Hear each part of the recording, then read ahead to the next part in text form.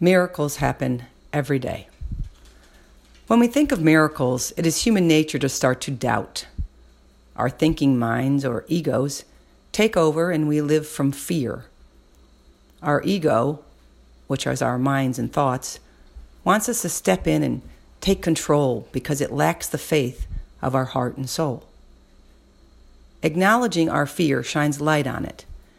It allows us to find our way back to faith and love. The ego cannot survive in the light of love.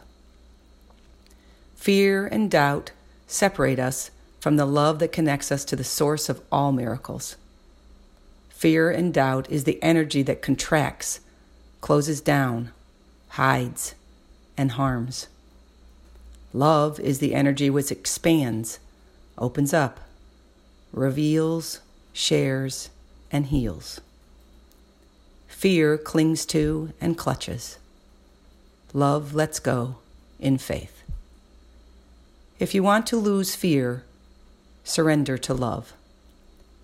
Give up your need to control the outcome and fill your mind with an unwavering belief in the power of faith.